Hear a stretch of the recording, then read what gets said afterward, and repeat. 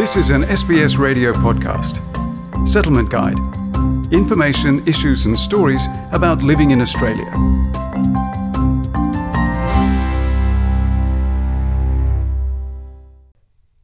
Going back to normal school life can be an exciting or anxious time for children after the summer holidays. There are some tips for parents to help your children ease into a new school year. When 11-year-old Adaya Perez first heard of the devastating news about COVID-19 in January last year, most of her friends and Australia at large remained oblivious until the virus finally landed on our shores. Everybody probably didn't really care much when we just saw in the news. It was kind of like, it's infecting that country. It's probably not going to travel all the way here. It can't just grow legs and come here. But actually, it did. Research by Kids Helpline in May last year showed that 39% of its younger callers felt anxious or worried about returning to a normal school and work life. An anonymous Kids Helpline counsellor explains. So that's a lot of people who aren't quite sure whether they're ready to go back to school or to work. The first reason is that people are worried about second wave COVID-19. So they're still worried about getting sick or their family getting sick or things getting worse. The second reason is that normal isn't going to be the same as it was before COVID-19. So there will be big changes at school and in general life as a result of this. And the third reason why people are worried about this is actually because for some people, being at home and being in isolation had some positives with it. And they really just enjoyed being at home a little bit more. A year on, schools around the country have learnt to manage changes amid the COVID-19 pandemic and largely stayed away from transmissions, according to Associate Professor Asher Bowen, a paediatric infectious diseases specialist at the Telethon Kids Institute in Perth. Limiting adults on the school grounds at times, hand washing and respiratory hygiene, coughing and sneezing into your elbow, cleaning your hands, disposing of your tissues after sneezing are really important activities for kids to be taught to do and to be active in the school environment.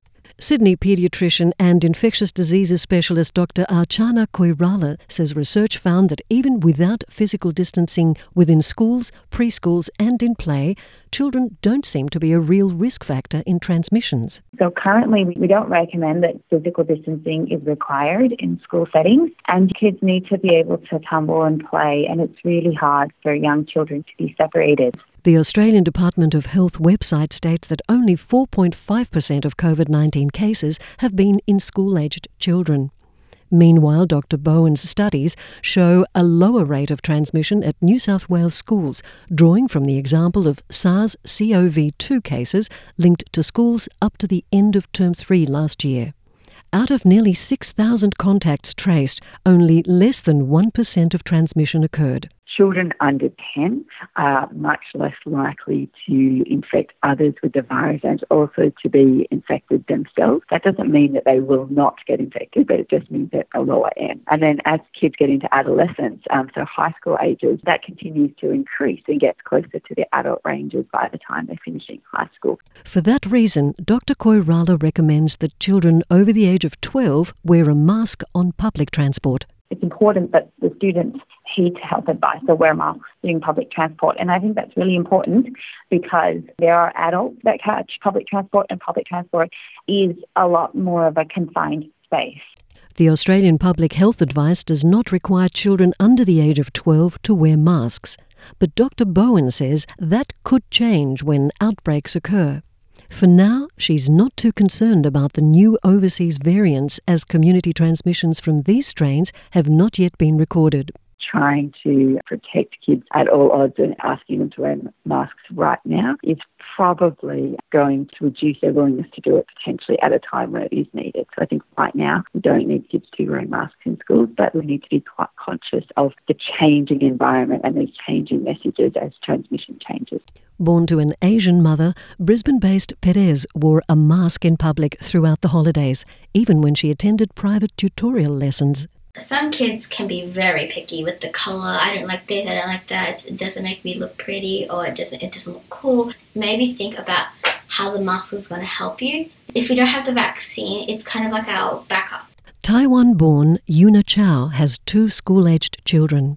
She says her children are familiar with the Taiwanese way of wearing masks in public and in schools, which is accepted as a social norm. 我觉得有时候绝对的服从未必是一件坏事。我喜欢台湾的理念，台湾就是防疫如抗战。我会跟孩子说，你不但保护自己，你更要保护别人。我们要对整个社会有责任，戴口罩就是尽到我们这份社会责任，这是一种很好、很荣耀的事情。我是这样教育我小孩，然后我觉得他们也很能接受。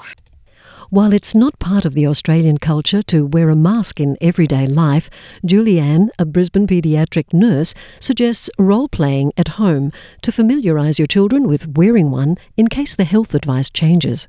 Let's just have a play around and see how it goes. This is how Mummy and Daddy are doing it, but it's going to be difficult for the children because they don't like hats on, let alone a face mask.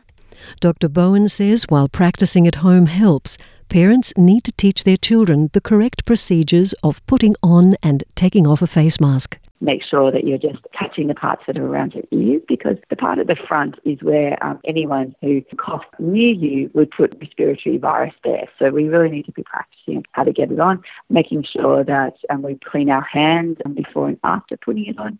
Check that kids can wear it comfortably and safely and are familiar with how to do it. Julianne believes hand hygiene is more important than asking young children to put on a mask.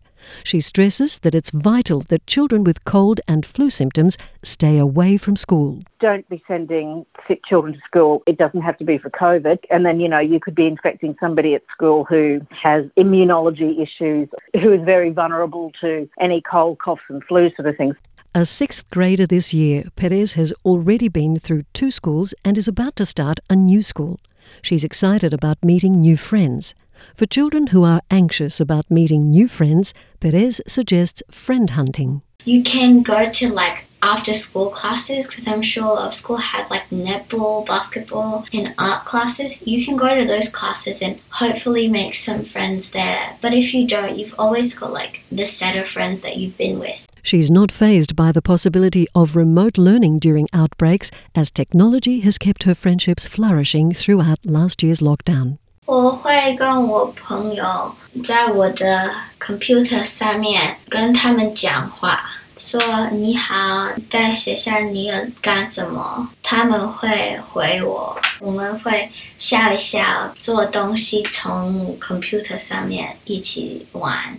For high school students who are worried about catching COVID-19, Dr. Archana suggests forming your own friendship bubble. Adolescents want to hang out with each other, and so one of the best methods is to just choose a couple of people that you really want to hang out with and maybe make that your little bubble. For the latest Australian government update and advice on COVID-19, visit www.australia.gov.au.